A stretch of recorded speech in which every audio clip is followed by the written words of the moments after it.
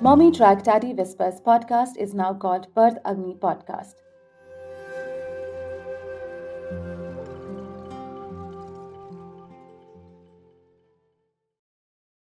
The Indian Charter of Patients' Rights has a tagline, and that is Patients' rights are human rights. Welcome to our Bite-Size Pregnancy series, the aim of which is to provide knowledge so as to equip you to make informed decisions throughout pregnancy, childbirth, and postpartum.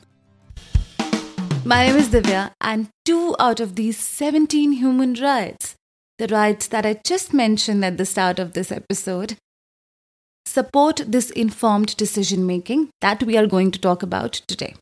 By the end of this episode, you would know what informed decision making really is, how these patients' rights occur, human rights support it. So these rights are adopted by National Human Rights Commission India, and it makes good sense and good enough sense to check these out for your handy reference when you may need them. Go to google.com and search for Indian Charter of Patients' Rights adopted by NHRC. And you will find 17 rights, out of which we will discuss 2 today.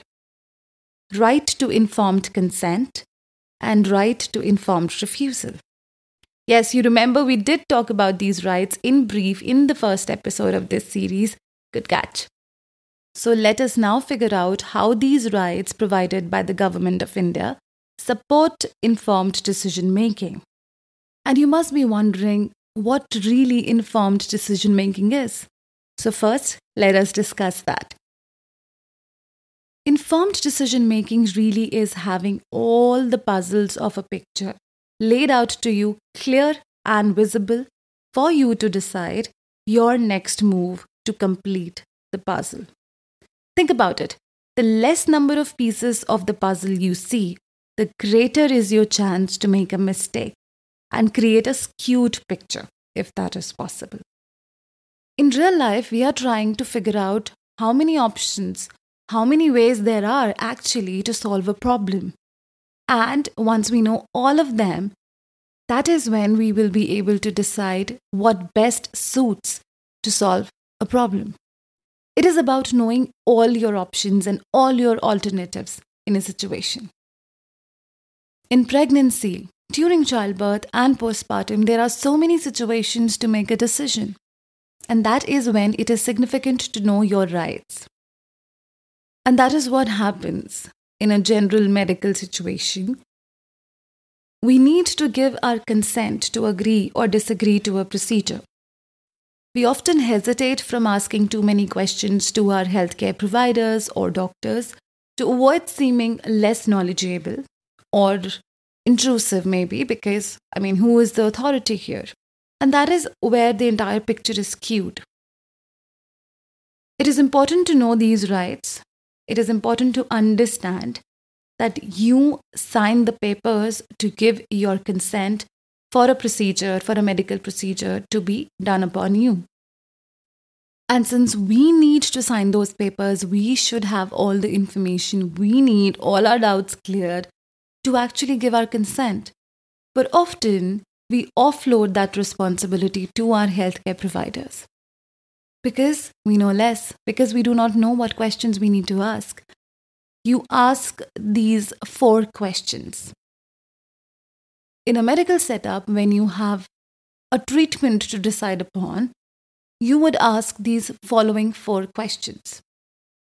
Why do I need this procedure? How will this happen? What are the risks involved? What are my alternatives if I do not want to go with this risk-involving procedure? This is where these 2 rights give us that power of asking questions, the ones that we often resist from asking. Right to informed consent. According to this right, your healthcare provider should provide you all the information regarding the procedure they are to use. All the questions we talked about above. You need to know the risks involved with the procedure, the need of the procedure, why is it being carried out, and the potential hazards as well as your alternatives do that procedure if you do not want to go ahead with it before you go ahead and sign the papers and agree to a procedure. If you go ahead and sign the papers in the absence of this information, your consent will be assumed as informed consent, that you knew what you were going for. You have the right to informed consent, and that is what the entire medical system seeks.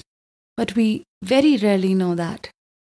And that is why it puts the responsibility of your health, of that decision on you, and not your caregiver or the doctor. You need to make sure that you have all the information before you go ahead and sign that paper or agree to something. Now, here's a catch. The caregiver may believe that giving you a good 60% of the information is enough for you to give your consent. But you need to make sure that all your doubts are cleared before you agree to that procedure. Remember, the doctor does not decide the procedure for you. They tell you what all options you have to treat a condition. And you decide from those options which procedure to go ahead with. And in case there is just one way to treat a problem, you have the right to weigh the risks and benefits and seek all the information before you give your informed consent.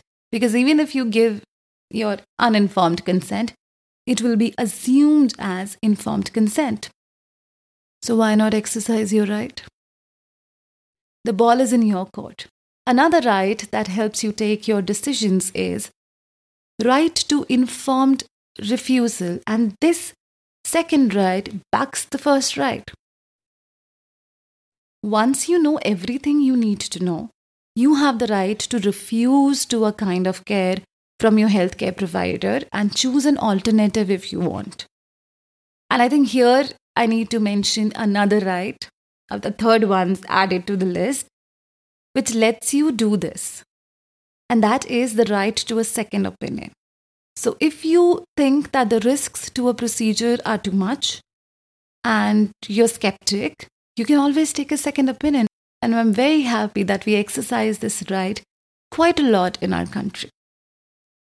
But this episode is also to let you know that informed decision making is your right. So these three rights, one more added, these rights give you the power to ask questions and extract the information you need without that hesitation and without that gap of authority. Because it's your decision. Extremely significant in pregnancy and childbirth, and I'll give you my example why.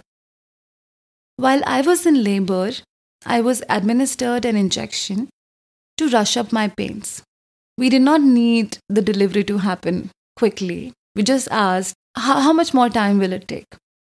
So the doctor decided to administer an injection. And then I did not know that I have the right to ask those questions before the procedure is done. I was progressing pretty fine in my labor. There was no risk, there was no emergency. So I should have asked, why am I being administered an injection? How will this affect my normally progressing labor? Am I at any risk already?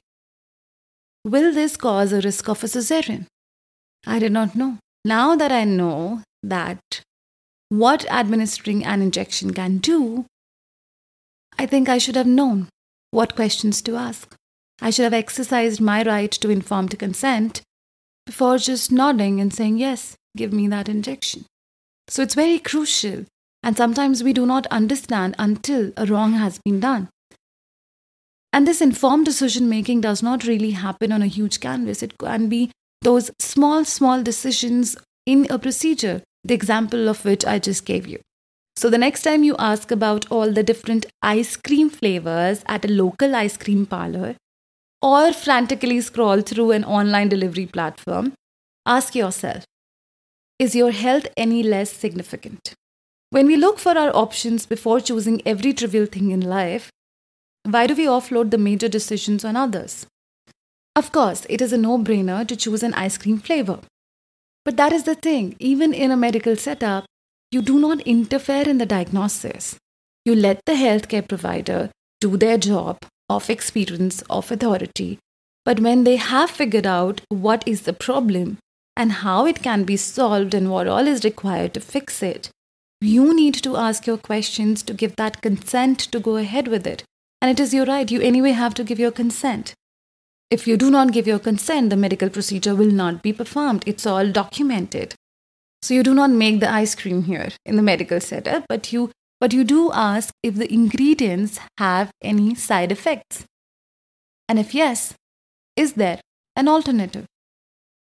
So that was all about it. That was all about informed decision making, your rights that support it, the rights that give you the power to make informed choices in healthcare procedures generally and everywhere. So I hope I could clear what it is, and again urge you to go through all your rights, to have that knowledge, because knowledge is power, because it gives you the power. So I'm signing off on that note. Do send in if you have any more questions. If you like listening to me, please subscribe, write a review, drop a comment, send a note. We love hearing from you. Tell a friend who may benefit out of this, and remember, you got the power. Keep listening.